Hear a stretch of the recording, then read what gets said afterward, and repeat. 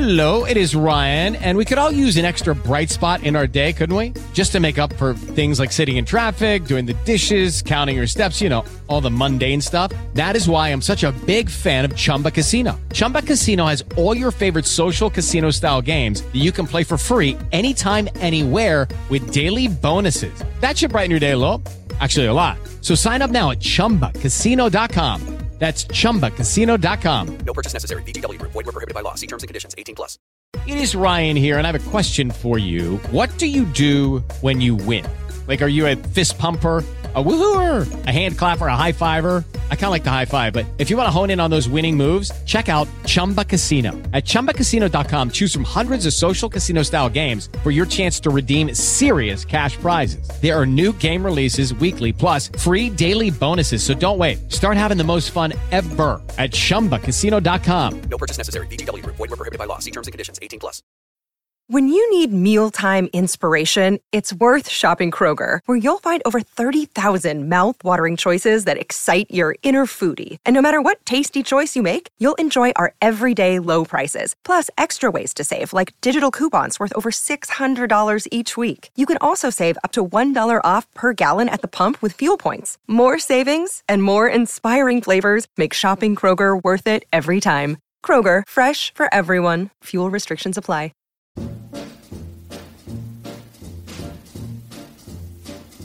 Oh, the shark, babe, has such teeth, dear, and it shows them pearly white. Just a jackknife has old Maggie Heath, babe, and it keeps it out of sight. So welcome back, everybody. Welcome back to Macklin's Take. Me, Andy Clark, and Matt Macklin with you in 2021 as we were through 2020. I hope everybody's had a good Christmas and New Year, as good a Christmas and New Year as you could have been expected to have, given the circumstances. We're not going to go into them. It's not going to do anybody any good. We do have some plans for expansion for Macklin's Take coming this year, and we will fill you in on those at the end of the episode. So I'll just leave you agonizingly hanging in suspense until then for that huge news. You may have noticed we've got a new logo, very fetching it is too. Macklin doesn't think that the likenesses are great. I think my likeness is absolutely fine. I think his likeness pretty much looks like him. I don't know what he thinks he looks like, whether he thinks he's significantly better looking than that. If he does, then he's mistaken.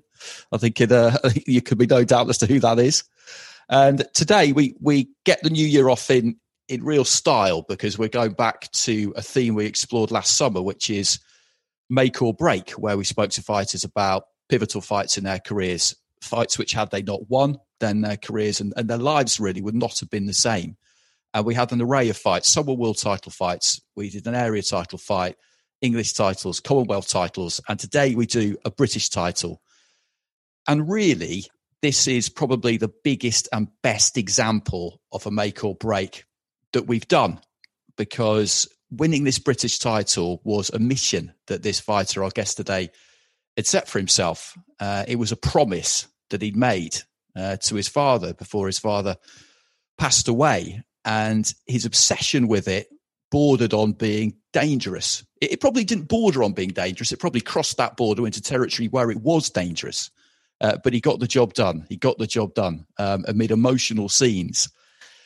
And his sporting story is one of the best you'll find, certainly in British sport, probably in all of sport, to be honest. There's got to be a film on the way of this at some point. There just has to be. Because he started life as a professional footballer and one of real ability, real repute, making his first team debut for Sheffield United as a mere teenager, which doesn't happen that often. It's not unheard of, but it's still pretty unusual. Player of the Year, I believe, when he was still a teenager, England under 21 international. And what people thought would happen was that he'd go on and play in the Premier League for a good 10 years and probably play for England, the senior international team. That wasn't quite how things worked out. In his mid-20s, he turned to professional boxing. People thought he was absolutely off his head. They couldn't understand why he was doing it.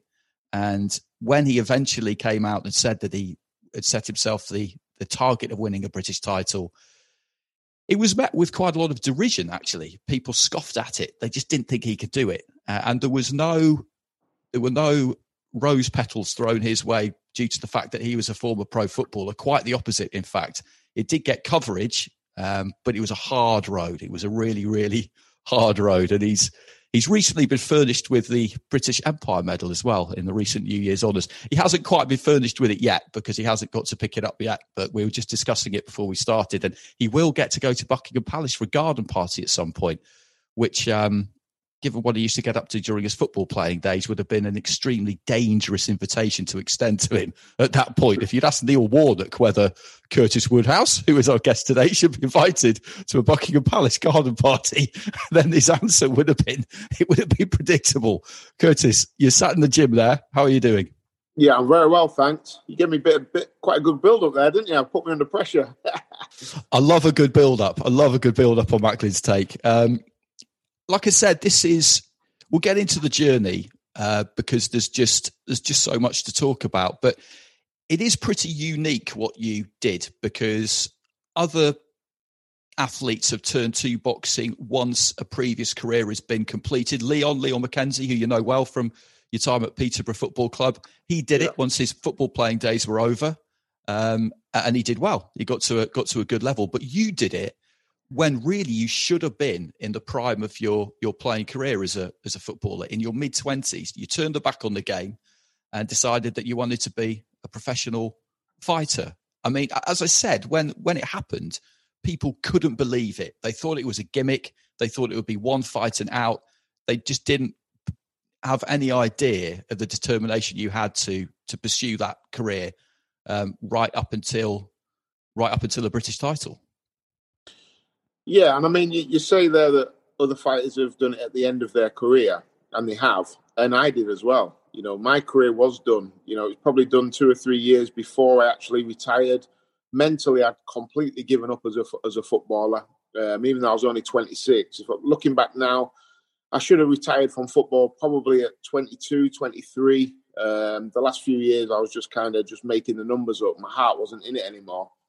And I had no idea that I was going to go into boxing. Everyone always thinks like, oh, you must have boxed as a kid or whatever. And I hadn't. You know, I'd never boxed before in my life, but I just loved boxing. I used to watch all the big fights on the TV, and like most fans do, I used to sit there and think, I can do that. Doesn't seem too hard, you know, naively. And then obviously once I retired, I kind of thought, what else am I going to do? And I left school with no GCSEs. So, you know, I was never going to be an academic. So the only other thing I could do was, you know, give boxing a go. And I must admit, if I know what I know now, you know, I probably wouldn't have done it because I didn't realise how bad I was. I always thought that I could, you know, I've had a few fights, I've always done okay, but it's different having a fight when you've had 4 or 5 pints of lager and you're feeling brave. There's a lot of difference to saying to somebody, I'll see you in 8 weeks' time, you go and get yourself as fit and as strong as possible, and we'll have a fight, and let's bring the TV cameras to film it as well. It's a whole different ball game. And I always say to everyone, you know, boxing and fighting are 2 completely different walks of life. And I always remember that one of my first spars that I had with a former professional boxer was about 2 weeks into my career. And it was against Daniel Thorpe down at Dave Caldwell's gym. And at the time, Daniel Thorpe, I think, had a whole over 100 losses. And I didn't know who Daniel Thorpe was. I knew Dave Caldwell trained. I didn't know Dave. It's the first time I ever met Dave as well. I knew that Dave trained Kell Brook and Ryan Rhodes and a lot of other good fighters. So I assumed after I'd sparred Daniel Thorpe that Thorpe was one of the next top ones off the conveyor belt. And he absolutely punched holes in me to the point of like it was getting embarrassing. I think we did 4 2-minute rounds because I couldn't do any more. I was doing two minutes at the time, and he absolutely tanked me. And I remember getting out after and saying to Dave, "Blow my neck, Dave, who's that? He's good." And he said, I'll never forget, it broke my heart. He said, "Oh, that's Daniel Thorpe." He said, "Yeah, he's a good fighter, he's Thorpe, but we're having a bit of trouble with the board with him at the moment because he's not won a fight in over a year." And I was like, "What?" He says, "Yeah, he's not won in a year. I think he's had 100 losses now. So the board are trying to take his license away." And I remember just sat on the side of the ring thinking, I mean, I had 2 years left on my football contract and I've walked away and I've just been absolutely taken to school by somebody who's had 100 losses and the board are trying to take his license off him. that was a real eye opener for me, really, of how far I had to go to get anywhere. I wasn't even thinking British title at that point. I was just thinking survival. Hey, kids. Hey, everybody. Sitting here with a famous Slovenian philosopher. How you doing, sir? I am in hell, thank you. Are you excited about something?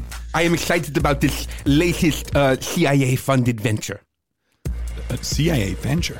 Yes, it's called the Desire and Capital Podcast. Oh, what is it about? I refuse your fascist question.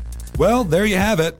Listen to the Desiring Capital podcast, coming soon to a bourgeois platform near you. On your marks, get set, go! This is so crazy!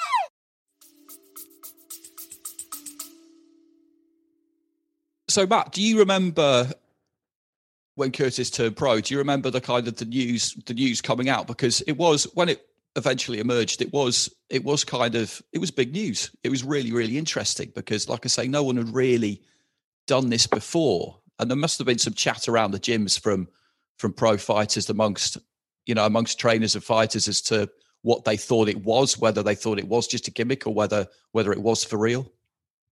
Yeah, no, I do remember it because obviously he was high profile, wasn't he? A football player turning pro in boxing. And as he said there, it wasn't at the end of his football career. It was really where it'd been, I suppose you'd be guessing, he was approaching what should have been his prime or in his prime.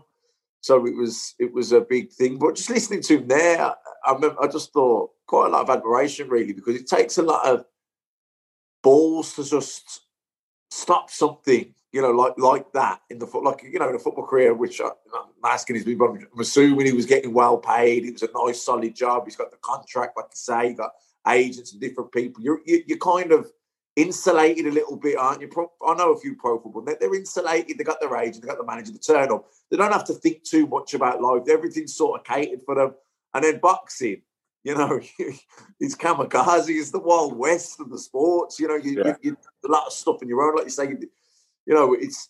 I mean, how many people do you know in life that are doing jobs that really they don't like? They're getting up every day and it's a grind, but they've got a mortgage, they've got the car, they've got a certain lifestyle, and they're thinking, well, it's an okay paid job or a well paid job, but they're not happy because it's not really what they want to do. But they haven't, I suppose they're thinking it every day, but they go through the whole life there, and they look back with that regret and think, I wish I'd have done that differently. But they got sucked into this thing and they're chasing the money. Where I'm doing, and as I'm saying this, I'm thinking out loud, by the way, because when Curtis was talking about how he switched mid-career, I thought, Premier League football, you're going to be, there's a certain lifestyle with that, I would have thought, and everything else. And then to suddenly come in boxing where you're not an Olympic gold medalist turning pro, getting a big sign on Frank Warren or whoever was, yeah. But that wasn't the case. That's quite that's a brave move, man. You must have had the support of your family, you know what I mean? Yeah, I'll never ever forget my dad. I told my dad, obviously, since I was a young boy, all I ever wanted to be was a footballer. My big hero was John Barnes. And, I was born in 1980. So the best team around at the time was Liverpool. So Barnes was my hero. And, I went all around the country with my dad. He used to take me to trials here, there, and everywhere. And obviously, I made it as a professional footballer. And like you said, the money that comes with that can be crazy at times. And when I decided I was going to retire, I had no concept of money, really, because all throughout your football career, like you said, you're very, very sheltered. Everything's done for you. You have an accountant that takes care of everything. All you have to do is turn up, train, and play on a Saturday. That's it, really. And I'll never forget my dad saying to me, he said, listen, son, he said, you get out into the real world and go and try and earn 500 quid a week. He said, it's hard work. He said, you'll be up early in the morning. You'll be getting in late at night. So he said, don't underestimate how tough it is to make money. Because I left school at 14 years of age, went and did an apprenticeship at Sheffield United at 16, and at 17 years of age, I made my debut. I think my first contract that I signed at Sheffield United, I was earning $3,000 a week. Then I went to Birmingham City, we got in the Premier League, and the money went crazy. So all of a sudden, you take money for granted. You don't realise the security that money brings. And then, like you said, you get chucked into professional boxing, where you're in the Wild West. It's bonkers. I remember my first fight, I got paid $2,000. And I had to pay like manager, trainer. I trained 12 weeks for it. And you work it out and you think, God, I'm on less than minimum wage here. So it is a real eye opener. But also as well, like you said, my dad had a pub in Hull. And when I told him I was going to be a professional boxer, he said to me, son, he said, the amount of people I get in here saying, like, Hull's a big rugby league area. You know, they could have been a rugby player, they could have been a footballer, they could have been a boxer. He said, it'd break my heart if you were in here in 10 years' time saying you could have been a boxer. He said, if you're going to do it, just go and do it. He said, it don't matter like anything else. You know, just follow your dream, follow your passion. And if you make money out of it, you make money out of it. But at least the next 10 years, you're doing something you want to do. Like you said there, Matt, there's so many people in jobs that they hate, but they haven't got the balls to ante up and go and do something else and say, you know what, I'm better than this. I'm moving away and I'm going to go and do something else. So that's the one thing, you know. And another thing, obviously winning the British title was after 10 years of hard work, but the bravest decision I ever made was actually to do it, to cut my ties and say, you know what, I'm done with this game. I can't play football anymore. You know, the amount of heartache it was causing me to play. I just knew I wanted to be out of football. I didn't know what I wanted to do, but I just knew it wasn't going to be football. So I deciding to quit was probably the bravest thing that I've done. And also the best thing when I look back now and think, God, wow, I'm so glad I did that. Because otherwise you wouldn't be speaking to me now. I'd be a 40-year-old former professional footballer that kind of pissed his life away, for want of a better word. So yeah, I'm proud that I did it. And like you said, it did take balls, but you know, I'm glad I did it. Well, I've read your book and I reread it yesterday, actually. I had a great day yesterday. I just sat down, pulled out Box to Box, Curtis Woodhouse, collaboration with Ben Durs, who did a great job on it. Just ignored my phone and just gave it another read. And it's great. It really is. If you haven't read it, anybody listening, then make sure you do, because there's some laugh out loud bits in it, plenty of them where you're genuinely just laughing out loud. But there's plenty others as well where you kind of, you know, it's quite, there are highs and lows. It's quite emotional, but ultimately it's really, you know, it's an inspiring story. But the funny stories are what I love, and they are tremendous. Like some of the stories about a particular meeting with Trevor Francis, a team trip to Trinidad and Tobago. It's absolutely hysterical. It's interesting what you mentioned there, Curtis, about not loving the job anymore. And this is something you do touch on in the book, which is that people wouldn't believe it, but about probably 1 in 3, you reckon, footballers quite rapidly get to a point where it's just not really something they want to do anymore, despite how it looks from the outside. But you do say as well that when you decided to box, you'd learned a lot from your footballing career, and you realized just how much you could apply to boxing, because you knew that with football, you had a ton of ability, and you knew that on a Saturday and in training, you would always put it in. But you also knew that away from those two venues, the training pitch and the stadium, you had no discipline whatsoever. With boxing, you quickly found out you didn't have all that ability you had as a footballer, but you knew you would train hard. And the other change you could make was that you had to make sure that you were disciplined away from the gym and away from the ring. So, I mean, football kind of informed your approach to boxing. Yeah, absolutely. And one of the best things that happened to me in boxing was that I wasn't very good. You know, that was a blessing for me, really, because it meant that I really, really had to train like unbelievably hard just to compete, you know, in the gym. And I'm not exaggerating. You can ask people that train me. I don't think I won a round in sparring for 2 years. You know, not like come out thinking, God, I had a good spar then. I'd never had them days. You know, I didn't even win a round. I used to get punched from pillar to post. Dave used to stop sparring all the time and say, listen, get out. We can't, you're taking too many shots. And this was against kids that, you know, that maybe had 3 fights and lost 2 and won 1. So it was a long, long, hard road. But because I wasn't very good, I had to really, really dedicate myself. I had to do double sessions. I used to have to train as much, more than anybody else. And in football, it's a complete opposite. I was always naturally talented. You know, I was the last to turn up to training and the first one to leave. You know, I was the first one in the pub, the first one in the bookies, first one in the strip clubs. That was kind of how I lived my life, because I always had the natural talent to be able to perform on a Saturday. Whereas boxing, it was a complete opposite. Every gym I went to, I was the worst fighter in the gym. So it just meant I had to really dedicate myself. And Matt will tell you the same, you know, I've trained with so many fighters that are unbelievably talented that didn't put the work in. And they used to drive me mad. So I used to feel like I was looking at myself in a football world thinking, God, that must how it had been with people looking at me. Talented fighters that wouldn't train, that absolutely ping you all over the place for 2 or 3 rounds. But if you're doing a 6 and an 8 round spar with them, you could really grind them down in the end because they weren't doing it properly. They weren't living the right life. So that's how I had a lot of my wins. I got better as the rounds went on because I wasn't as good as them, but I was fit and I could just keep coming, and that's how I won a lot of fights, by grinding people down. So you mentioned the debut a little bit earlier, and the description of that you give is pretty interesting. You talk about sparring Daniel Thorpe and how difficult that was, and then you make that debut. Dean Powell gets the opponent for you, and his name was Dean Marcantonio, and you assumed that he was a Mexican, and you weren't keen. And then Dean Powell explained what kind of opponent he was. But I mean, debuts are going to be nerve-wracking for anybody, but particularly in your case, because there was a big spotlight. And there's a big spotlight, like Matt said, if you've won an Olympic gold medal and you're turning over, because that's going to be on the TV too. But as he said, you hadn't done that. Everybody's looking at you, and you don't really know how you're going to perform.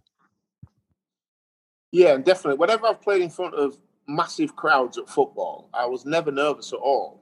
For the simple reason is I knew I was good. So it's like Olympic gold medalists. It's obviously their professional debut, but they know they're good. Otherwise, they wouldn't have won an Olympic gold medalist. But with boxing, I'd never sparred with 8-ounce gloves on. I'd never had a fight. I'd never sparred without a head guard on. I had no idea what was going to happen once I got hit. You know, it was a horrible feeling, really. And one of the worst feelings I've ever had in my life was when I got a knock on the door from the whip, put his head around the door and said, "Oh, Curtis, 2 minutes, you're doing your ring walk." And it just hit me. Oh, God, this is actually happening, is it? I was hoping Dean Marcantonio wasn't going to turn up in his ear. And then I walked out, and I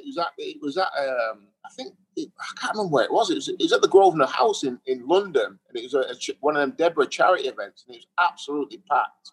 I remember Jonathan Ross was there, and I remember walking to the ring thinking, what the hell am I doing? My legs were like jelly. I remember thinking, the first time I get hit here, I am gone, because it was a horrible, horrible experience.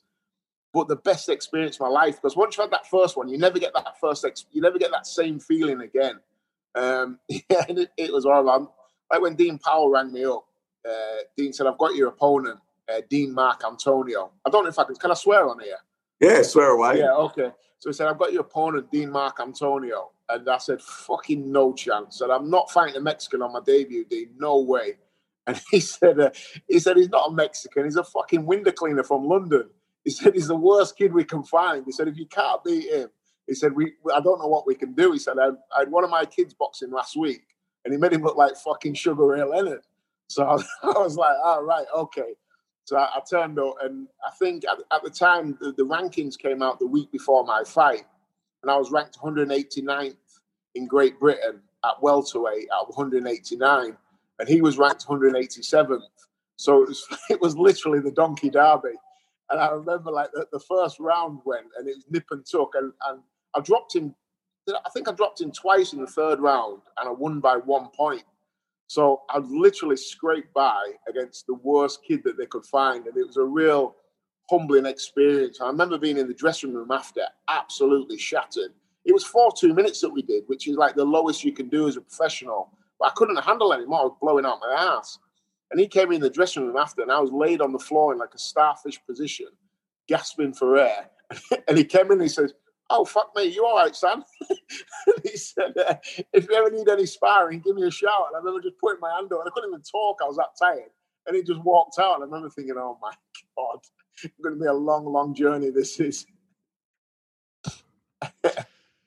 So, Matt, you're chuckling away there. Yeah, no, I couldn't stop laughing because it never, and I know it never will. I'll never not laugh when I hear someone describing that feeling about when the whip comes in and says you've got 2 minutes, because I'm laughing with the identification. You know, no matter how many fights you have, no matter how experienced you get, you'll still get that feeling. You know, fighters still get that feeling. You know, I know stakes get higher and, you know, you go through big titles and things, but it doesn't matter. You know, no matter how experienced you are, you still get that feeling. It's like the countdown, and every little stage where they go, right, let's get the hands wrapped. You get a little blast at them, and then, you know, that wears up a little bit. And then when they say, right, let's get gloved up, oh, you get another injection after. But when that whip comes in and says like 5 minutes, 2 minutes, or when you finish the pad work and you start putting the gown on, it starts cranking up a few gears, doesn't it? You know what I mean? That anticipation. But I think it's that feeling which is so horrendous in the changing rooms,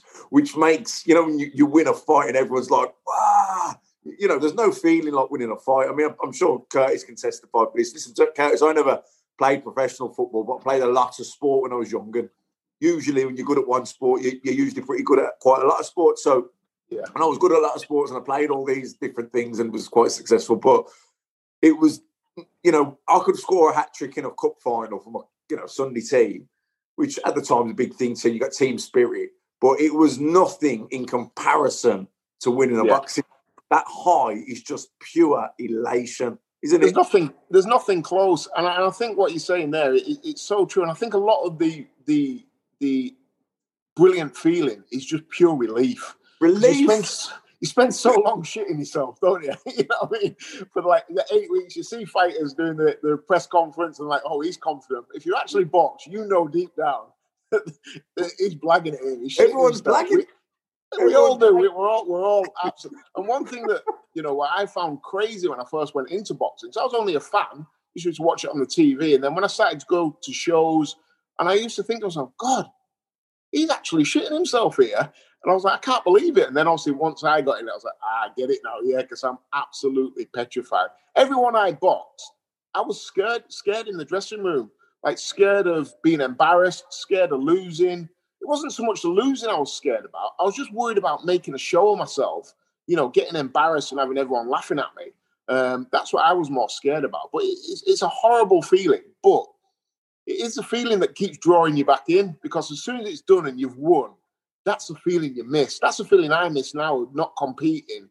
The feeling I miss is the feeling of that nervousness, because I don't get that in anything I do now. That horrible, sickening feeling where you're praying to God that your opponent hasn't actually turned up and this is all just one big joke and we're all going to, it's not really going to happen. But like you said, like Matt said, as soon as you get that, open the door and the whip puts his head around the corner, you're like, you're on in 2 minutes. God, honestly, the blood just drains through your body. It's horrible. It's horrible, but brilliant.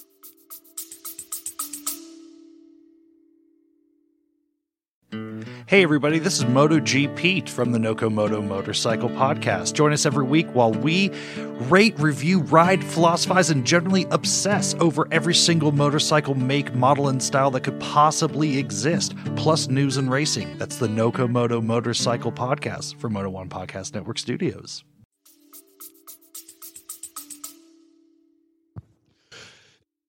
So we'll just fast forward a bit. You notched up a good number of wins, and then your first defeat came against Jay Morris when you were 10-0. That was over in Belfast. So how did you manage to keep the faith after that? I mean, how bad was that first defeat? How much did that affect you? Well, I think if you look at my record, I got to 9-0, and I think with the first 9 kids that I beat, they probably had a combined record of maybe 10 wins between them.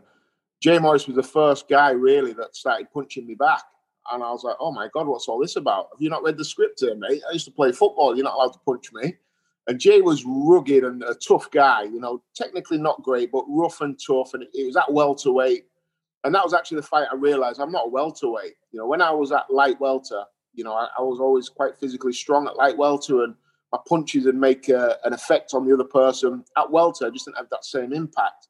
And Jay Morris was, you know, to put it bluntly, was just too tough for me, really. Too rugged, too tough, you know, too experienced. And he bulled me to the ropes, beat me up a little bit. I didn't get hurt or anything like that, but he was just too rough and too rugged. So after that fight, I retired, you know. And I tell you what broke my heart in that fight. That was on Setanta. Remember the old Setanta days? It was on Setanta, and I'd just signed a deal with David Hay. And David Hay was ringside with Adam Booth. And obviously, them to me are like really famous people. I've been watching David Hay since I was a kid and watching world title fights. And they were sat ringside. And I remember sat in the dressing room thinking, they think I'm shit. You know, and it was a real, like I just explained earlier, I was never scared of losing. That didn't bother me. I was never scared of getting knocked out, getting hurt. I was scared about being embarrassed. And that was a real low moment for me. Because, David A. and Adam Booth were sat there. And I remember them thinking, they just must think I'm rubbish, wasting everybody's time here. So I retired. I rang Dave up the next day and said, I'm done. I said, I'm not embarrassing myself like this anymore. I'm no good. Like I said, at this point, I'd still not run around in sparring. I've been getting beat up every day in sparring. And it just got to a point where I thought, you know what, I'm done here. What's the point? I think I'm only 27 at this point. I'd easily go back to football. I'll have 4 or 5 more years doing that. And I tried it, gave it my best. I just wasn't very good. So my initial reaction was to jack it in. Until I pulled my head out my ass a couple of days later, and I just thought, you know what, I can't be known as the guy that ran away from football, and now I've had one defeat and I'm running away from boxing. And again, you know what? Dean Powell was brilliant for me. Bearing in mind, you look at all the fighters that Frank Warren had, massive names. I'm nobody. I've never even spoke to Frank. I always used to do my dealings with Dean Powell, and Dean rang me, and I've left Frank Warren at this point. But I'd always kept in touch with Dean. And Dean rang me up and said, how are you feeling? I said, I'm just gutted, Dean. I'm embarrassing myself doing this. And he said to me, Muhammad Ali lost 5 times, don't you? And I was like, yeah. And he says, so if he can lose 5, I'm sure you can deal with losing 1. They call him the greatest that's ever done it. And he lost 5 times. You've lost 1 and you're ready to quit. And that was a real shot in the arm for me at a time really where if no one had just said anything to me, I'd have called it a day. But yeah, that was a real pick-me-up moment for me. And I thought, you know what, he's right. I can deal with this. I'll bounce back, and I did. And after that fight as well, a big thing was me. I've lost now. I'd lost, so I wasn't really asked. I wasn't protecting anything. Let's just go and see how far I can go. I don't need to, at that point when I first started, there's still a massive emphasis on people's O's at the time. There's not so much now. It's going away a little bit. But at that time, everyone had to be undefeated, otherwise they were rubbish. But once I'd lost, and I was rubbish anyway, I had nothing to lose. So I kind of felt like that was a real turning point for me. And we took the stabilizers off. I think after that, I started to fight better kids and get better and better. I think my next fight, or the one after that, I rematched Jay Morris and I knocked him out in 2 rounds. So that was a real good moment for me, seeing how I'd improved. And yeah, it was a good moment, that first loss. And I'm still in touch with Jay now, and he's a good kid, but he beat me simply because he was tougher than me. That's just how it was. Well, you did ramp things up from that point onwards, and we'll get into that in a couple of minutes. But I just wonder, during the tough times, to what extent did that promise that you'd made kind of sustain you and keep you going? Just take us through that. Just explain to people what that was, that the promise you made to your old man that you were going to do this. Well, I think my dad died after my 3rd fight. And my dad was always, as a sportsman myself, I went all around the country chasing my dream to be a footballer. Some of my best memories as a kid have been in my dad's red Ford Cortina. He used to have Otis Redding we used to have one of them little tape cassette things, Otis Redding, and we travelled all over the country together, me chasing my dream. And, my dad was so proud, and me and my dad were really, really close, and we had a really, really strong bond. And I'll never forget one day, my sister rang me and said, where are you? And I was in Rotherham. I just finished training. She said, I'm in Rotherham. Why? I said, you need to get to Hull Royal Infirmary as soon as you can. Dad's had a really bad stroke. So I rushed to Hull Royal Infirmary. And like most lads, we all think our dads are indestructible. My dad was like a proper, man's man. He was Superman to me. I'd never known my dad was ill. He was just always whenever I touched his body, it was rock solid. He'd grafted his whole life in manual labor. So his body was just work hard. You touch an athlete's body and they're muscly, and then you touch a man's body that's been working his whole life. It's a different type of hardness. My dad had that manual labor toughness. He was just a man's man. And so I just thought my dad was going to live forever, like most kids do. And I rushed to the hospital, and the nurse pulled me to the side because I was my dad's next of kin, because his my dad's twin brother had died 5 years earlier from a stroke. Just quickly going back, my dad's actual name on his birth certificate is Bernardo's Tufik Woodhouse. And he went by the name of Bernard. But his name's Bernardo's because he was left on Bernardo's doorsteps a few weeks old and was then fostered by my nana and raised in the north of England with his twin brother. And my dad's twin brother, my Uncle Carson, died 5 years before of a stroke. So when I went to the hospital, the nurse said to me, your dad's had a stroke and there's nothing we can really do at the moment. And I thought in my head that just meant he's had a stroke, but he's going to be okay. Because after my Uncle Carson, he had his first stroke and then had a second massive one that killed him. But he recovered from his first one. I thought she was telling me that the same had happened with my dad. So I was like, all right, okay, what does that mean? Does he have to go on medication? And she said, oh no, he's had a stroke. The bleed on his brain is too big for us to operate. He'll die within the next hour. And I just couldn't believe it. My dad's eyes were still open. I remember just thanking him for everything. And I promised him literally about 5 minutes before he died that I'd win the British title. I was crying my eyes out. And I promised him that. And to answer your question, it was something that haunted me for years, because like I said, my dad always did everything that he said he was going to do for me. And the last thing I said to my dad was going to end up a lie. I was so far off winning the British title. And it haunted me for ages. And, sometimes I think, God, I wish I'd never made that promise. I had so many sleepless nights. And every time I lost, I just felt like such a failure because I'd not been able to keep that promise. So, yeah, it was tough.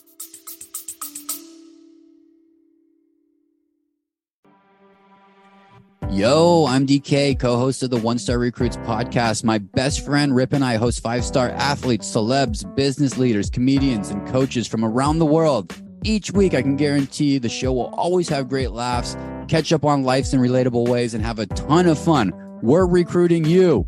We are the One Stars, which means we can ask the questions that no other podcast asks to guests like Joey Chestnut, Evander Holyfield, Bobby Hurley, Jenny Finch, Ryan Lochte, Montel Jordan. New guests every week, compelling interviews that you want to hear. Check us out wherever you get podcasts. One Star Recruits.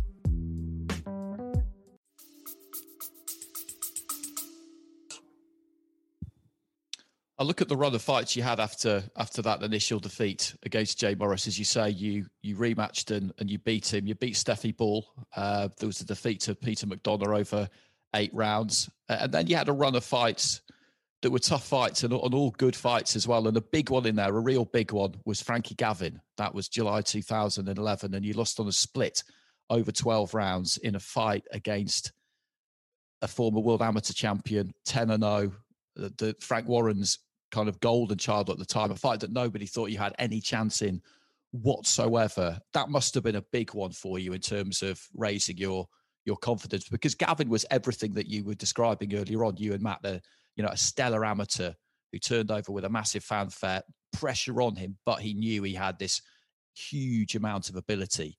And I mean, you very nearly turned him over. Yeah, a fight that I thought I won. At the end of when the bell went at the end of the fight, I thought I won that. It wasn't until I watched it back that I realised that he probably just nicked it. And I think just experience cost me that fight. The rounds I won big. But the tight rounds he nicked because he just knew a little bit more. He had great feet, Frankie. He wasn't a big puncher. He hit quite hard to the body. I was peeing blood for 3 days after that fight. He separated one of my, I think it was on my left-hand side, my rib. I was peeing blood for a few days after. But yeah, Frankie was good. He was fast. But I knew he didn't live right. You know when I said to you about obviously me not living right as a footballer, and I knew he was the same. I know a lot of people in Birmingham, and I knew he was out on the scene. I think he was living in Manchester at the time, but I knew he didn't live right. So I knew if I could set a fast pace, not get caught early. So I think he was 10-0 and had 8 stoppages at the time, just for overwhelming people and being a class above more than anything. But I knew if I could get through the early rounds, set a fast pace, I knew I had a chance of getting him down the stretch. I was actually surprised early on. If you actually watch the fight back for the first 2 or 3 rounds, I dominated it with my jab, marked his face up. I've got really long arms. People don't realise how long my arms are. I can only touch my ankles. So I've always had a really good jab. And I think that was the one thing that surprised Frankie more than anything. Even when I speak to him now, he says, you've got one of the best jabs of people that have boxed. But because of my inexperience, And because of all the disrespect I got in the build-up, I just wanted to knock his head off. I wanted to knock him clean out. Whereas if I'd have just been disciplined and thought, I'm going to stay behind my jab and pick my shots, I could have won that fight on points. But ego and inexperience made me get greedy. And the more you get greedy against a Frankie Gavin, you let your hands go, you throw 2, 3s and 4s. He finds holes and picks you and steps around you. You know, if I could have that time back again, I'd have thrown loads less punches and not given him a chance to counter. But I didn't know what I was doing. Like I said, it was only my, 10th, 11th, 12th fight. I think he'd had probably 250 amateur fights. But that was a real moment for me when the first time I was sat in the dressing room, and I really started to believe that, hey, I could maybe do something here. But even after that fight, you know, one thing that I've never felt I ever got in any of my career was any sort of credit or respect. It was all about how Frankie had not prepared properly, how this, that. No one actually said, hey, bloody hell, Curtis Woodhouse boxed well there. It was always about, you know, what Frankie didn't do. So I felt a little bit disrespected after that fight, which in the grand scheme of things was good. It kept my ego, it kept me thinking, right, I'll show him, I'll get another big win and see what I'm going to say about that type of thing. So, but yeah, it was a good fight, great night for me at the Echo Arena. Was it at the Echo Arena? It was on the John Murray, Kevin Mitchell undercard, yeah. Yeah, it's funny because Paul Smith got married that day, and I was obviously at Paul Smith's wedding. But we've dipped off from the wedding to come and watch the fight. I missed your one with Frankie. I wanted to see that, but we missed that. But we got there for the Kevin Mitchell and John Murray fight. Great fight, that, wasn't it? Yeah, wicked. Yeah, it was a cracking fight. I love John Murray. I think he's tough. You know, another like massively underrated fighter, John Murray, and probably had the same way. He didn't kind of live his life right. You know, he had a patch for probably a couple of years where he was a right handful, especially down at lightweight. He was big, strong, powerful, walked through a lot of kids. Probably his lifestyle caught up with him. But yeah, I used to love watching John Murray fight. He was class. Yeah, he was tough as nails, John. Tough as nails. Trained so hard, but absolute lunatic outside of the gym. You know what I mean? Didn't live the life at all.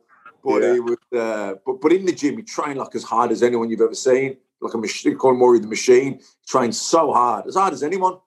But But you know what, Matt? That was similar to me in football. You know when the whistle went on match day, I ran my socks off. I'd tackle, I'd head it, I'd fight for every ball. In training, I'd always train hard. You know, it was never a problem for me when I was on the grass. It was, but bearing in mind, we started training at 10:30 and we were done for 12:30. From 12:30 till 4 a.m, anything could be happening in my life. So it was never an issue once I was actually doing what I wanted, what I was there to do. It was the rest of it that was difficult for me. We finished training at 12:30. The first race is normally on the bookies for 1:30. Quick shower, I'm in. You know, pubs are decent little afternoon session in the pub. You then end up in legs 11 before you know it. Before you know it, you're in the casino, and then you're struggling to get up next morning for training. So it's easily done. No, it's a tough one, and it's the same in boxing. The training is so intense, but it's only for a couple of hours a day, really.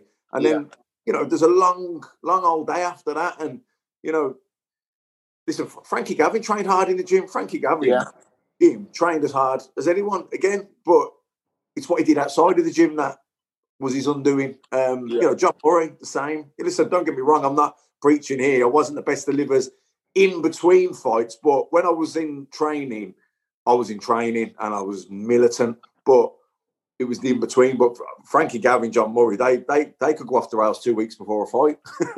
Well, I always think as well, because yourself obviously was a great amateur, had a great pro career. I always find as well with any sport, the ones that are the most naturally gifted are the ones that don't live right because they know they can get away with certain things. And I always think it's sometimes a gift and a curse to have that natural talent, isn't it? Because it's sometimes so hard to live right when you know deep down, well, I don't really have to for this fight. I can get away with a little bit. And then one thing leads to another. Same as making weight. I'll never forget the first time I jumped in a bath to make 10 stone. Before I used to always, do my weight spot on to drop on 10 stone. And then someone said to me, "You ever thought about getting in the bath?" I got in the bath and dropped 4 or 5 pounds. All of a sudden I was like, oh my God, this is the future. And then that 4 or 5 pound went to 7 pound, then to 8 pound. Then I was taking 11 off in the bath. It's just a slippery road. I should have just stayed where I was and actually done the diet correctly. instead of little shortcuts, thinking I'm okay because I've got the security of the bath. But I can guarantee when you're in that bath doing the 11 pounds, you're thinking, I'm never doing this again. It's horrible, isn't it? I mean, you feel like a crackhead. You can't move. It's disgusting. The worst one I ever had was the Derek Matthews one. I trained with John Pegg for that fight, and it's the best training camp, the strongest and fittest I've ever been. My body fat must have been 5%. I was sparring, doing all my sparring at about 10 stone 7. Is a good in between 10.7 and 10.10. I find is my optimum weight where I'm strong, powerful, fast, and fit, and I've still got punch resistance. So I did all my training at then. I remember like the week before the fight, I was about 10.6, 10.5, which was lower than what I was when I was making 10 stone. So I thought I'm in a great position. I've never done 9.9 before, and as soon as I started dipping below 10.3. It was a struggle. I woke up the morning of the weigh-in, I think I was 10 stone, and I had to get down to 9.9. And that was the worst time I've ever with making the weight, and getting down to 9.9 absolutely crippled me. I remember going down to the weigh-in, and one of the boxing border control members looked at me, had a double take and said, "Fucking hell, are you all right?" And at this time I was thinking, God, I hope people don't realise I've struggled. I didn't realise until he'd seen me, the look on his face. But yeah, weight making's so big, isn't it? I think another thing that people outside of boxing don't realise, obviously with fighting at 11 stone, probably wasn't your optimum weight. And when I went down to 9.9, it was just out of desperation to get a title shot. That's why, but it absolutely crippled my body. I remember that fight. I was at that fight, and you could see that Derry Matthews, there was nothing there. There was nothing there at all, was there? He just kind of walked through you, really. And I remember at the end of the fight, you couldn't really remember how it had finished. And I remember thinking to myself, wow, you hate to hear that. I remember thinking that was dangerous what he did there, dropping that extra weight. We knew why you'd done it, because just to trace things through a little bit more, after that Frankie Gavin defeat, you got stopped by Dale Miles, and he was a lot bigger than you on the night, although that wasn't at lightweight. You beat Dave Ryan, won an English title, lost against Shane Singleton, which was by all accounts a pretty scandalous decision. I didn't see the fight, and a big blow, because you'd made real progress up to that point, and as English champion, you would have been touching distance away from a British title shot, and that really was what brought about the kind of desperate move to box Derry Matthews down at 9 stone 9. I mean, it was a rough kind of passage you had there. Yeah, so I boxed. So after I lost to Frankie Gavin, I box. I then got stopped by Dale Miles, wasn't it? Yeah. So after I boxed Frankie Gavin, I got an eliminator for the British title. There was 2 eliminator fights going on. There was me against Dale Miles, and there was Dave Ryan against Adil Anwar. They were the 2 kind of semi-finals, and then the final eliminator got to fight down Hamilton. So I boxed Dale Miles, and up until this point, I'd never even been hurt in a fight or even in sparring. I'd always been, quite durable. And he hit me in the first round, and I can't explain how it felt. I'm from a place in Driffield, where I'm from. It's like a market town. So sometimes in some of our fields, there's cows and that walking around. So they put electric wire around these cow fences. And as a kid, you dare each other to touch it. When you touch it, you get that jolt through your body. I'll never forget he hit me in the first round. And it took me back to being a 10-year-old kid touching that cow wire. It put an unbelievable shock right through my body. And I remember thinking, what the fuck was that? And every time he hit me, he shook me right down to my boots. I've never had that feeling ever before in my life. And you know what? It's something that I laugh at now, but in the weigh-in, he's massive, Dale Miles. You're stood next to him. Oh, he's huge. He's about 6 foot. I remember seeing him thinking, how's he going to make the weight? He's massive. Then I seen him at the weigh-in, and he looked horrendous. He looked worse than I did, Derry Matthews. Looked like a smackhead. And it filled me full of courage. I got brave all of a sudden. I went up to him and said, I'm going to fucking break you in half. And I'll never forget, he looked at me and went, laughed. And I remember walking away thinking, fucking hell, does he know something I don't? And then the next day I turned up to the fight, and I was in the home corner. So I came out second. It was at the Magna. I don't know if you've ever been to the Magna, but it's quite a long entrance to get there. And he was in the corner. I remember my music came on. I'm stood there and I'm looking at the ring, and he's just, I don't know if you can see me here, but I'll try and stand up and do it. But he was stood in the opposite corner. Can you see? And he was just bouncing like this. And I'll never forget thinking, who the fuck's that over there? And the closer I got to the ring, the bigger he got. And I got in there and he was massive. And I remember thinking, fucking no wonder he was laughing at me yesterday.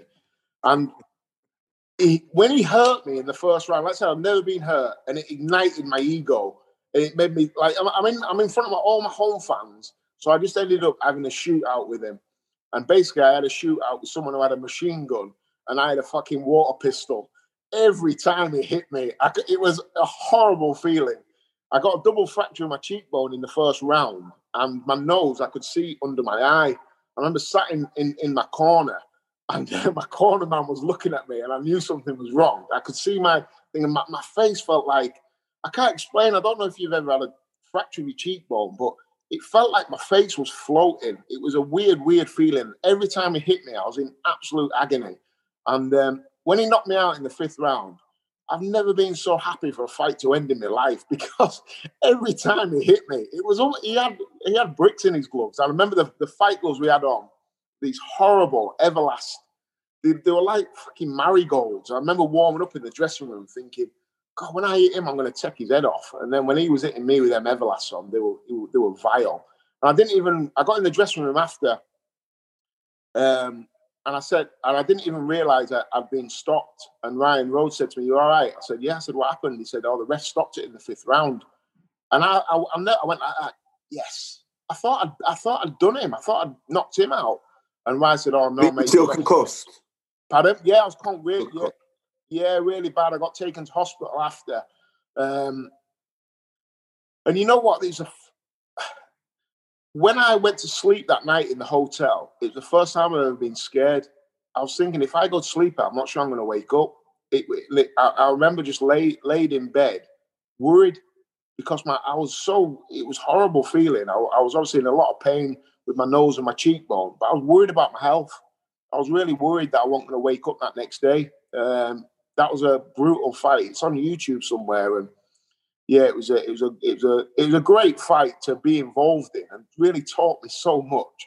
Every time after that, if I ever got hurt before, if I ever got hurt after that fight, I'd just go for a walk or I'd tie him up. But first time he hurt me, I thought, the cheeky bastard, let's have it then.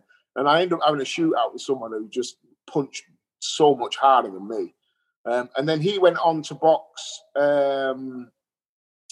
So Adil, I think he boxed Adil Anwar in the final eliminator. Adil Anwar completely outboxed him. Then Adil Anwar boxed Darren Hamilton, and Darren Hamilton stopped Adil Anwar. So I was out. I was out of it. So my next fight was then Dave Ryan. Dave Ryan's tough. I think that fight was probably 12 weeks after the Dale Miles fight. If I'd have had my time again, I'd have probably had a bit more of a rest and had one in between. But I went straight into the Dave Ryan fight, which was another unbelievable war. I've not fully recovered from the Dale Miles fight. And I've got to be honest, and I don't know if Matt's the same, but after I got stopped by Dale Miles, my punch resistance was never the same after that. And I don't know whether it's from making weight or whatever, but every time after that Dale Miles fight, every time I got hit clean, I got wobbled. Even in sparring, I got wobbled. I've never ever been, no one had ever put a dent in me before that day. But ever since he stopped me, my punch resistance had never been the same. So I went into the Dave Ryan fight, and again, it was a tough fight. Horrible. Dave's such a tough man. Technically not brilliant, but strong and decent puncher. And I dropped him in the 3rd round really heavily, and I ended up beating him by a point to win the English title. So brilliant. I thought, I'm going to maybe get an opportunity to fight for the British. I just need to defend it against Shane Singleton, boxed him over in Manchester. Felt like I'd won every single round and lost it on a split. So I got stripped of my English title. And then I'm in no man's land then. And I've not got a big promoter behind me. I'm not a massive ticket seller. I sell good worth of tickets, but not like the where you're filling arenas up. So I'm in no man's land. I'm desperate. So that took about me going down to lightweight, because I think at the time Dave Caldwell was managing Derry Matthews. So I said to Dave, I said, I'd fight Derry. That'd be a great fight. And Dave said, you'll never make 9 stone 9. So I was struggling like mad to make 10 stone. I said, Dave, if you make it for a title, I'll fucking make 9 stone 4 if I have to. So in the end, they end up making that fight. And yeah, it was out of desperation because I had nowhere else to go. It's just amazing how these things kind of work out in boxing, because at that point it was difficult to see what would or really could happen. And I think after that you gave it a bit of thought as to whether you would keep going, but you did keep going. Picked up a couple of wins that you were expected to get against Louis Van Pucci, who we see often, Eric Malik, and then from nowhere, and this is often what happens in boxing. From nowhere, this opportunity to box Darren Hamilton came about, and all of a sudden, this thing that you'd been focusing on, this thing that you'd, as you said, almost begun regretting saying because it put you under so much pressure and filled you with such dread, the thought of not being able to achieve it, winning a British title, it became a real possibility. I mean, could you believe it? You know, you get the call from Dave, and you must have. I mean, if I were you, I probably would have struggled to believe it. You know, he's not going to wind you up about something as important as that, but you were that close through a legitimate route, if you like, becoming English champion, and then that disappeared, and then all of a sudden, from nowhere, there you are. Yeah, and you know, just to go back quickly, the Louis Van Pooch fight was my comeback fight after Derry Matthews. I think I boxed up at light middleweight. And that was kind of my comeback fight. And I ended up having 14 stitches in my left eye from that fight. You know, the ref said it was a punch, and Poochie still said it was a punch, but it was definitely a clash of heads. So I ended up getting my eye cut really bad. And yeah, and then I fought Malik, was it? Yeah, and then and Dave rang me up. I'll never forget, Dave said to me, he sat down. So I'm, you know, when your manager says that, it's normally good news. So I said, yeah, why? What's up? He said, Darren Hamilton's just signed for Matchroom, and he'd won the British title, defended it twice outright. They kind of want his coming out party, his next fight. And you know what's crazy, really?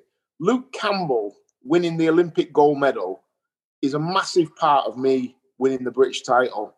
Because if Luke hadn't won the gold medal, Matchroom wouldn't have come to Hull, which means Darren Hamilton's not coming to Hull to fight me on a non-TV show. So because Luke Campbell brought Matchroom Television, they had Luke at the top of the bill, and then they needed fillers, really.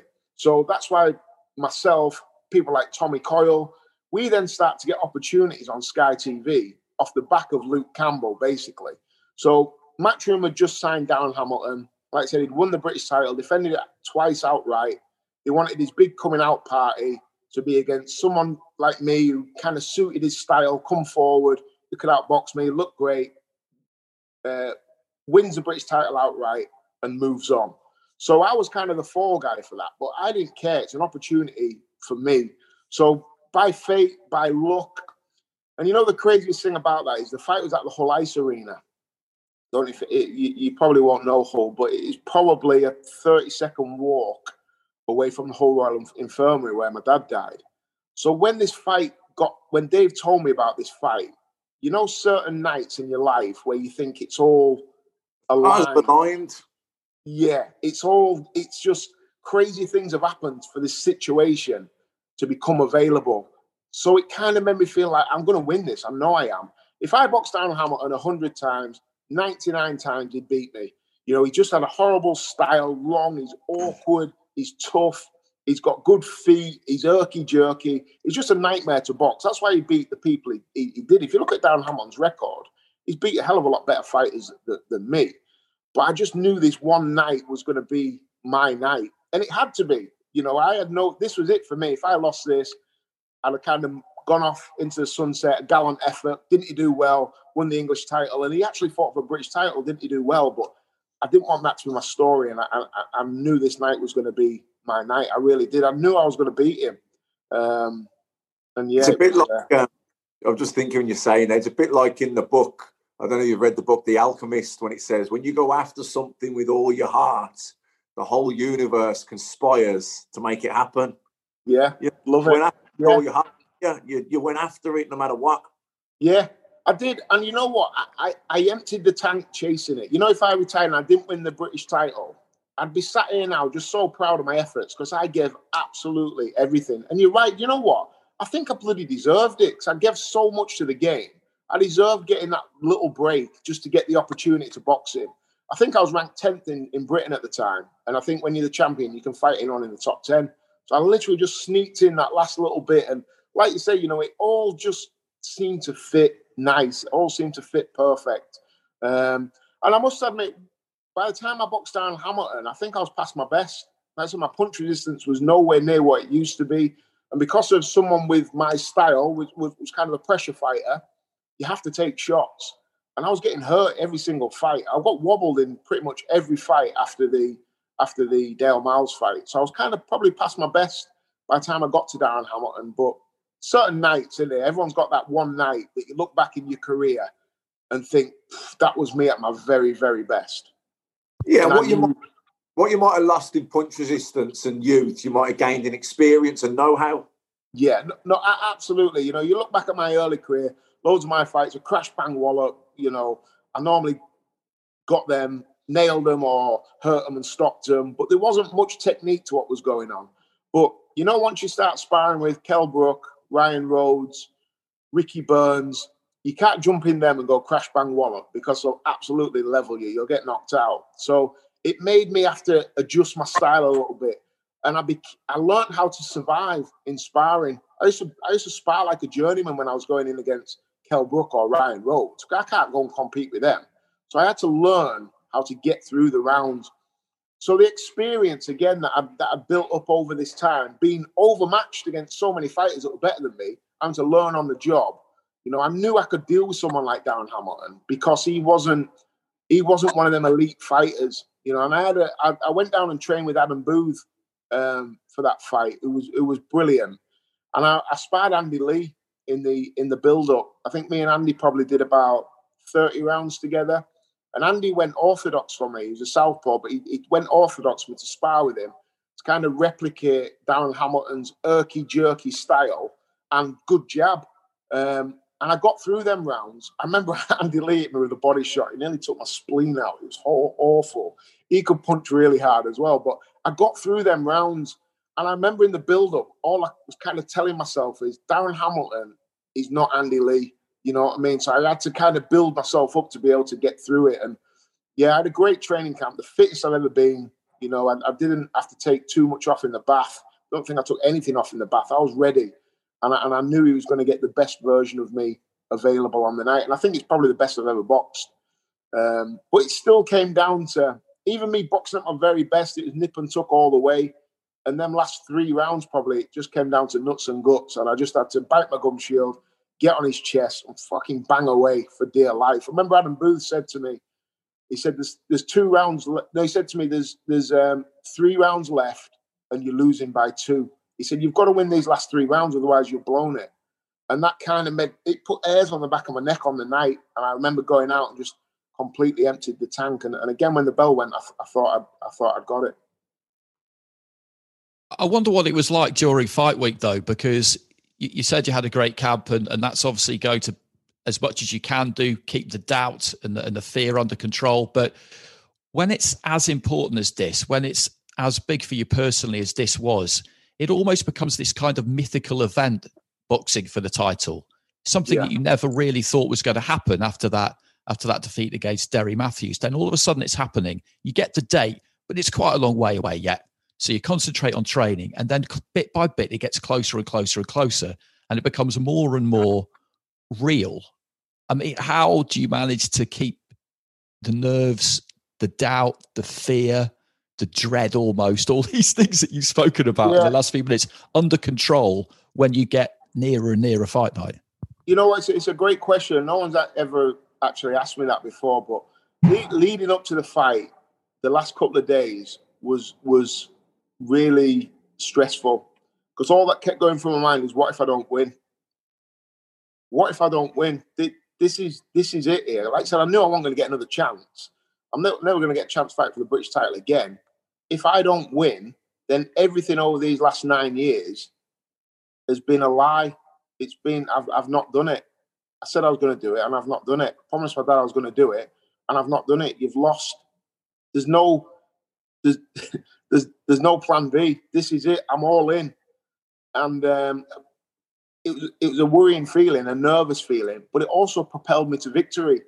You know, when you're all in, you've got nothing else. This is it. This is me tonight. You're getting everything I've got. In fact, you get that little extra 15% that got me over the line. As I won by 1 point. I think I won by 1 point on one judge's card and 2 points on another judge's card, and the other person gave it to Darren Hamilton. So it was close. I had to, give everything, and without probably being under that massive pressure, can you find that extra 15%? Sometimes you can't until you need to, and I needed to. So yeah, it's a great question, really.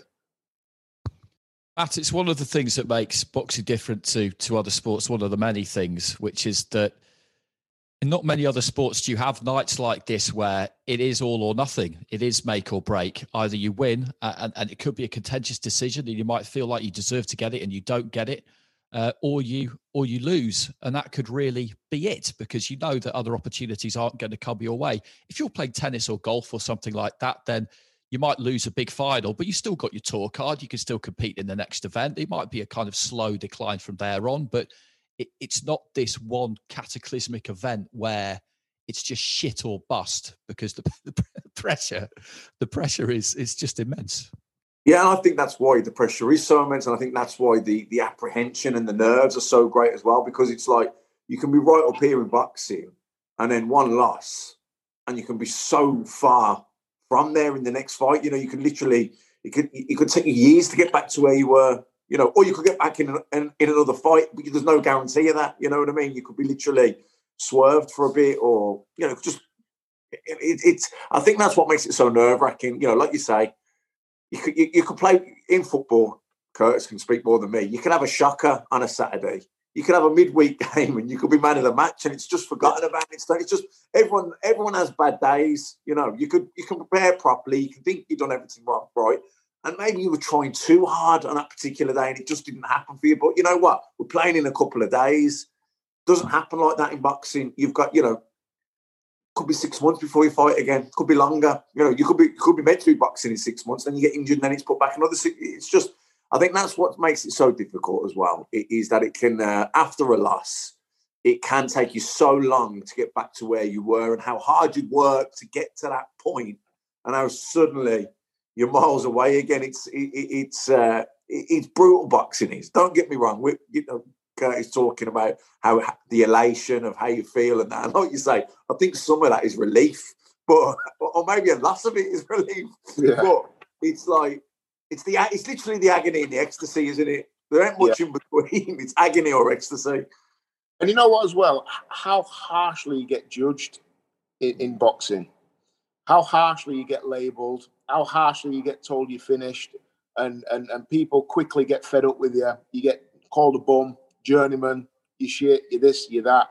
The boxing fraternity is probably the harshest one in sport, and that's another thing. And I knew that night it didn't matter what had gone on in my career, I was always going to be remembered for that one night. And what happened within them 12 rounds was how I was going to be remembered forever. No one ever talks about any other fight that I've ever had apart from the Darren Hamilton one. So everything that's going through my mind is, what if I get done in a round? Like I said, I know my punch resistance isn't quite there. So I've got that in the back of my mind. And I know it's not. And you know what? Fighters are the first ones to know little things like that. When you get hurt in sparring, I've got hurt loads of times in sparring. The kid I'm sparring has got no idea. My legs have gone a bit here. Fighters know. We know straight away. We're fighters, but we're clever. We read people. You stand half a meter from someone, okay, and trying to punch each other. You're so bright and in tune into everything in your body. And I know my punch resistance isn't quite there. So I've got that thing, what if I get done in a round here? If he hits me on the button, I could go. That's how I'm going to be remembered. No one will remember the journey. Everyone, when he fought for the British title, he got chinned in a couple of rounds. He was shit. And that's it, full stop. So that type of pressure, they're all the things, again, that play in your mind, that keep you up at night. But also, they're the things that drive you over the line. They're the things that make you really, really dig down. It's not money. When the bell goes and you're fighting, you don't think about money. You don't even think about the titles. You think about your own personal pride. Is I want to win this. It's about winning. No one cares how much you've been paid. No one cares. Everyone cares. Did you win or did you lose? And that's what you care about deep down. I fought my whole career for peanuts. I got $9,000 for the Derry Matthews fight. I got $10,000 to fight Darren Hamilton. I got $14,000 to fight Frankie Gavin. I got $4,000 to fight Dale Miles. I fought for peanuts my whole life. My whole career I fought for peanuts. Never earned good money ever. But I was there for something other than money. I was there to fulfill a promise and to see what I had about me. Did I have about me what I thought I had about me? And the answer in the end was, yeah, I did. And that's what I fought for. It wasn't about the money. It wasn't so much about the titles. It was just about proving to myself that I had something in me that I thought I did. Curtis, you wouldn't have done it for money. It's too hard to do for money. Do you know what I mean? It's got to be something a lot more than money to drive you through the life of being a boxer. It's too hard to do for just money. I know it's easy people to see the Pacquiaos and the Mayweathers earning millions. I mean, I'd do it for that. No, but you wouldn't have done the 20 years it took to get there. Do you know what I mean? For pennies. So that Manny Pacquiao, Floyd Mayweather, all these people, they weren't driven on by money. It was to win. It was to be a winner. As you said there, it weren't the money that drove you on. You were making money in football. That's not what burnt your candle. That wasn't that. You know what I mean? That's not where the desire come from, was it? No. And it's such a great point, like you said, about people think when you talk to people about boxing, they go Mike Tyson, Ricky Hatton, Manny Pacquiao, Floyd Mayweather, and they all think that we're all earning the same money. They don't realise that there's a massive gulf from them to the rest of us. Most people in boxing don't earn good money, but like you said, it's not about the money. Fighting people, we're a different breed of fighting people. The money is fantastic, and once a big money fight, I always say anyone that makes good money out of boxing, I tip my hat to them because it's such a tough game. So if you can get in there and make as much money as you can, brilliant. There's no one more happier than me for you. But it ain't about the money. Money can't make you spar. When you're tired, you've done your weights and you're running, and then you have to spar again in the evening. It's something that we've got inside us, and a lot of it is ego.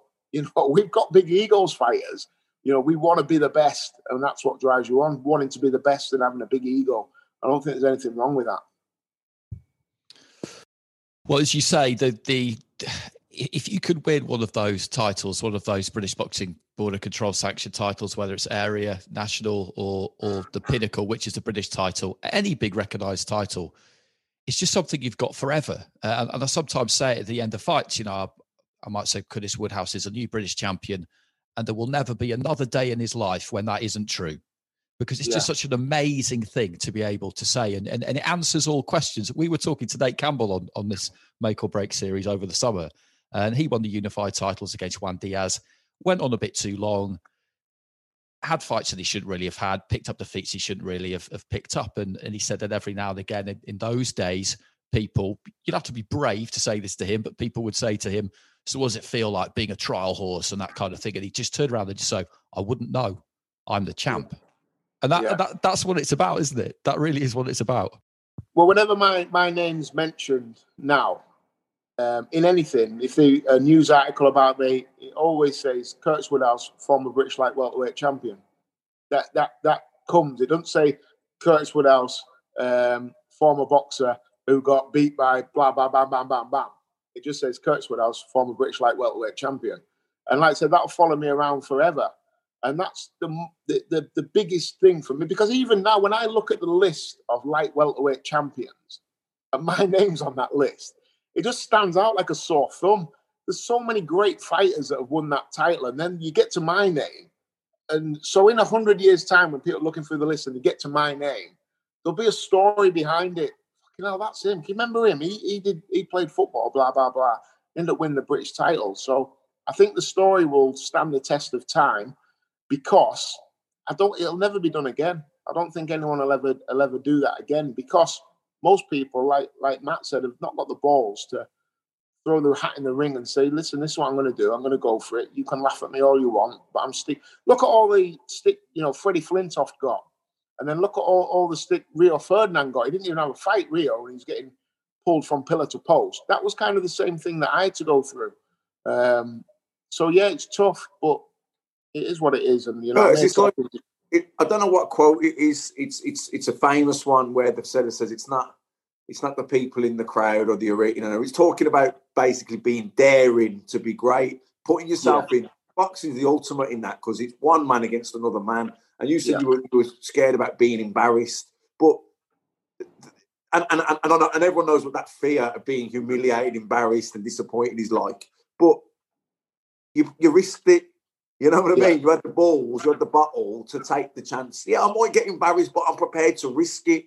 I'm backing myself. That's guts. That takes guts to do that. And I love that quote. I don't know what it is, but I know which one you mean. About it's not about the man in the crowd. It's about the man actually in there doing it. I love it. Yeah, it's a great quote, and it's so true because there's another quote as well which I love. That it's the worry of failure kills more dreams than anything else. You know, if you always worry about, well, what might go wrong if I do this, this, and this, we won't do it. You know, I'm sure in your big fights, you're not thinking about what might happen. Otherwise, you're not going to get in there. You think about the glory. Well, what could happen? And like I said, no matter what happens, I had the balls to do it, to roll the dice. And, you know, Andy made a great point, and I haven't even touched on this, but you need so much support from your family. You know, it's unbelievable. You need them to basically, I'm saying, listen, see all that money we've got. I'm gambling it all to chase a dream in something I'm not going to earn anything out of. But I'm gambling it because this is what I want to do in my life. So you need a family that's going to be behind you that says, yeah, I've got your back. You know, we'll have tough times, but I've got your back. We're going to go through it.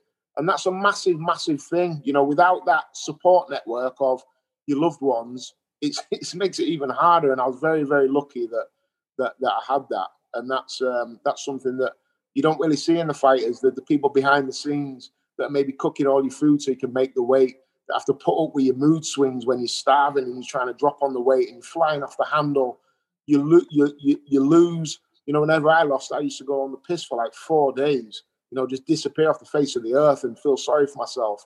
That side of things that people don't see. So you need a massive supporting network next to you to help you through it.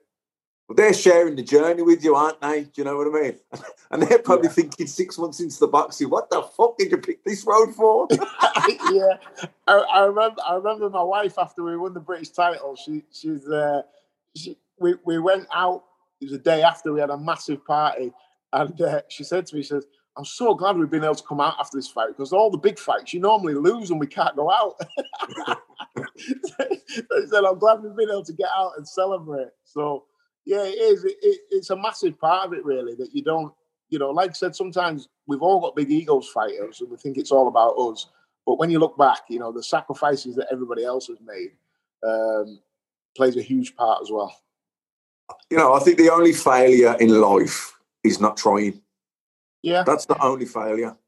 Yeah, a million percent. And there'll be a time when you walked into the gym for the first time, and I bet you're shitting yourself. Imagine if you hadn't walked in, what would you be doing now? Where would your life be now? You know, everybody, when your name comes up, the first thing I always think when my name comes up, you think boxing, the first thing people say is at the top of my British title fight. I'm not sure how you feel about your career, but as soon as I think about your fight with Jamie Moore, straight away, Matt Macklin, you two are going to be linked together forever. So your name's always going to be mentioned when it comes to boxing. And I think that's an amazing thing. There's so many people go through life that have never dared do anything, and the kind of the linked with nothing because they haven't dared do anything. So I think, you know, sports people in any sport that have the balls to say, you know what, I'm going for this, I'm going to have a go. You know, you deserve a lot more credit than what we get on social media and things like that. What do you see your main fight as, Matt? Where do you, the one where you think? Someone sent, I don't know where, someone sent me a tweet, a WhatsApp thing yesterday, and it was a screenshot of Dan Rayfield's scorecard and Lennox Lewis's scorecard when I fought Felix Sturm, and they had me winning 117, 111, 9 rounds to 3. And you know the way in a fight, you're having a million thoughts, but there's certain thoughts at certain points of the fight that you remember clear as day. Yeah. remember getting up onto my feet, about to walk out for the last round against Felix Sturm. And I remember thinking to myself, all you got to do is stay on your feet here. Don't do anything stupid. You know what I mean? In my own head. Yeah. Fucking how wrong was I? You know, on the scoreboard. How I thought I was pissing it. Listen, the Moore fight was even though I lost the fight and technically and tactically I didn't box great, my will to win, I was proud of the desire that I showed. And I suppose, you know, you gave up on a football career where you were earning good money to pursue a boxing career, which was a tough, hard, lonely road. It was up and down. But I think ultimately, when you wake up in the morning, you look in the mirror, you have to see the man that you think you are. Yeah. You know, and I think the Moore fight, even though I lost the fight, I was as tough and as proud, and I had as big enough as heart as I thought I did. It ticked that box for me. I proved that to myself. Yeah, and I think that's one of them fights, and there's not many fights around where, like, no one even remembers who won and lost. It was one of them. You just kind of watch it like, oh, what the fuck? Like on the phone, are you fucking watching this fight? What is going on here? It was one of them. It was one of those fights, wasn't it? But yeah, I mean, did you ever think, like, sometimes I do think to myself, God, if I haven't, like, I won on a split decision. I knew the fight against Darren Hamilton was close. But, you know, like I said, your Felix Sturm fight, I think you did probably win it by 4 or 5 rounds. Do you ever think sometimes what would have happened if you had have won that? Yeah, I think if I would have won it, I would have had an immediate rematch because I was tied in. Whether or not I'd have got the decision again or beat him even more, I think I'd have beat him even more clear in the rematch because I'd kind of proven myself that I was at the level. Do you know what I mean? I think I would have beat him more convincingly if we boxed again. I don't know. You know, on the back of that, I suppose I signed with Ludi Bello. I got the Sergio Martinez fight. But I was probably, you know, I was a pro probably 10, 11 years at that point. You know, there was a lot of... I wish I could have got the Pavlik fight around 2008. That's when I think I was in my I think that's when I would have been my best. But listen, no regrets. Yeah, definitely. Okay, well, I know that quote that you were referring to. It's Theodore Roosevelt, and I've just found it, so I'll actually... I seen you scrolling through your phone when we were talking. I beat you to it. So I'll just read it out because it actually speaks to exactly what the two of you have just been talking about. So this is from the big man, Teddy Roosevelt. It is not the critic who counts, not the man who points out how the strong man stumbles, or where the doer of deeds could have done them better. The credit belongs to the man who is actually in the arena, whose face is marred by dust and sweat and blood, who strives valiantly, who errs, who comes short again and again, because there is no effort without error and shortcoming. But who does actually strive to do the deeds? Who knows great enthusiasms, the great devotions, who spends himself in a worthy cause, who at the best knows in the end the triumph of high achievement, and who at the worst, if he fails, at least fails while daring greatly, so that his place shall never be with those cold and timid souls who neither know victory nor defeat. That's it, isn't it? That's what it's about. That's what you've been talking about. He nails it. Absolutely. I love the bit at the end, about where it says, like, the ones that don't know victory or defeat, you know, to never have gone to them highs or lows. You know, it's a brilliant feeling sometimes when you lose because you get to find out what you're all about. What am I about? Like, so that, imagine if I'd have retired after my first loss. Where would I be now? What would I think about myself now? You know, like you said, when you wake up in the morning, you're brushing your teeth, you're looking in the mirror. What would I think about that person that looked back at me if I'd have just said, you know what, I'm done. I can't handle it. I wouldn't be that same person. But now I've got a great job at the minute. I go into schools speaking about, you know, my life and about adversity and how to get through it. You can't do that if you haven't lived, you know, the life that you're talking about. So yeah, the bit at the end where on about, you know, neither knows victory or defeat, I think is brilliant because they're two really, really hard emotions to deal with. And, you know, if you can get through them, you're on your way to being a man, aren't you? And so did you pay a trip to the graveside with that beautiful Lonsdale belt in the aftermath of that fight, of the win against Hamilton? Yeah, I went the next day. I'm not a religious person, but it was a real emotional morning for me, to be honest. And it felt like a massive it's over. I've done it, and without going, too much into kind of mental health things and things like that, I had a lot of dark moments where I didn't think it was going to happen, and it keeps you up late at night, and you worry. You worry about kind of how it's going to pan out. So to go to my dad's graveside the day after with the bell to kind of show him that, hey, Dad, I've managed it, was felt like a massive weight had been lifted off my shoulders, and I felt like I could sleep at night now and I can get on with the rest of my life with doing whatever I want to do. But I didn't feel I could move on until I'd won that British title. So that's why sometimes I think, God, I'm so glad I won it, because God knows where I'd be or what place I'd be in now if I didn't manage to win it. So it felt like a huge weight had been lifted off my shoulders. And he'd been smiling down on you, full of pride. Yeah, man, definitely. Okay, well, we'll let you go. We'll let you go. You've been very generous with your time. You did go on to defend it against Willie Lim, but that was more for financial reasons than anything else. Then 2 or 3 years after that, you did make a brief comeback. These are things that fighters generally do. It's a hard trap to avoid falling into, but just bring everybody up. Sorry, do you know what it was with me with the comeback? I went up to 16 stone 7. I ballooned up in weight, and I set off a new program, and I called it Sherman Clump to Buddy Love. So I just wanted to get back in condition, and all of a sudden I got to about 11 stone, and someone said to me, "Why don't you fight again?" And I was like, "Yeah, fuck it, I'm gonna." So I ended up having a couple more fights, and I ended up actually. I was going to fight John Wayne Hibbert in an eliminator for the Commonwealth title. Gloved up in the dressing room, ready to come out. The fight before us was the Scott Westgarth one, who obviously died in the fight. So me and John Wayne Hibbert were on next, and he passed away just before us. So our fight was cancelled, and I never fought again after that.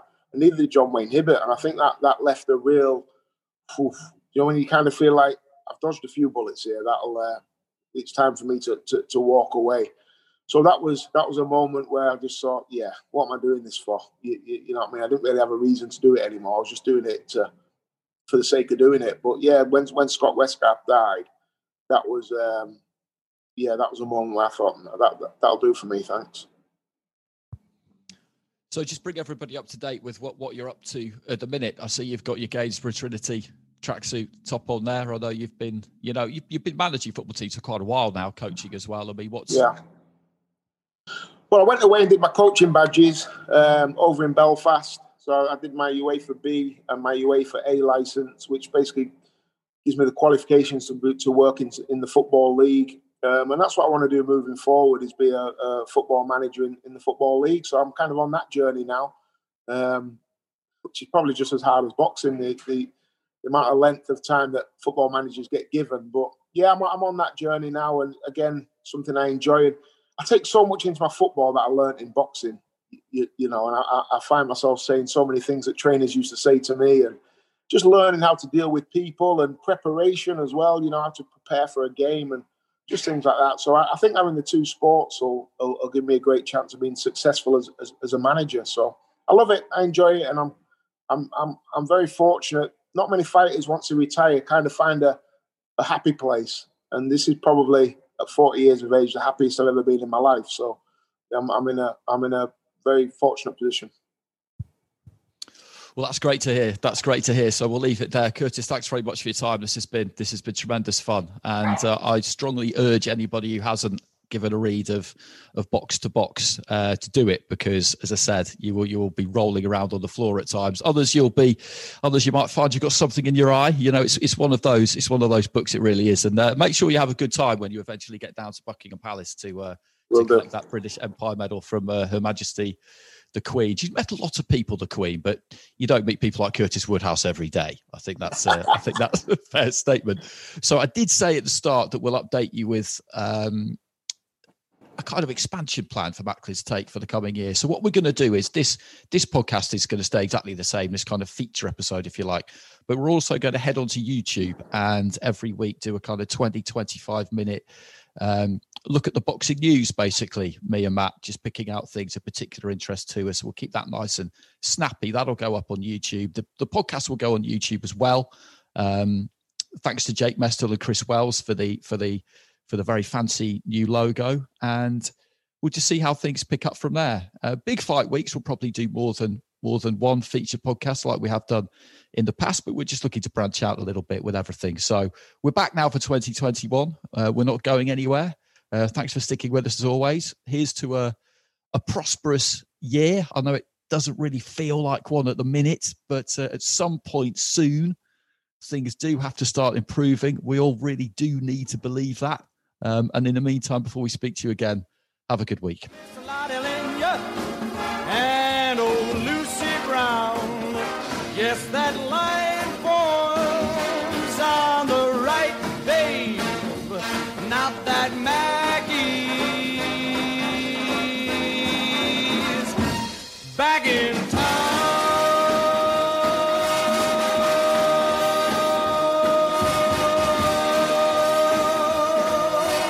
Look out, old Maggie is back.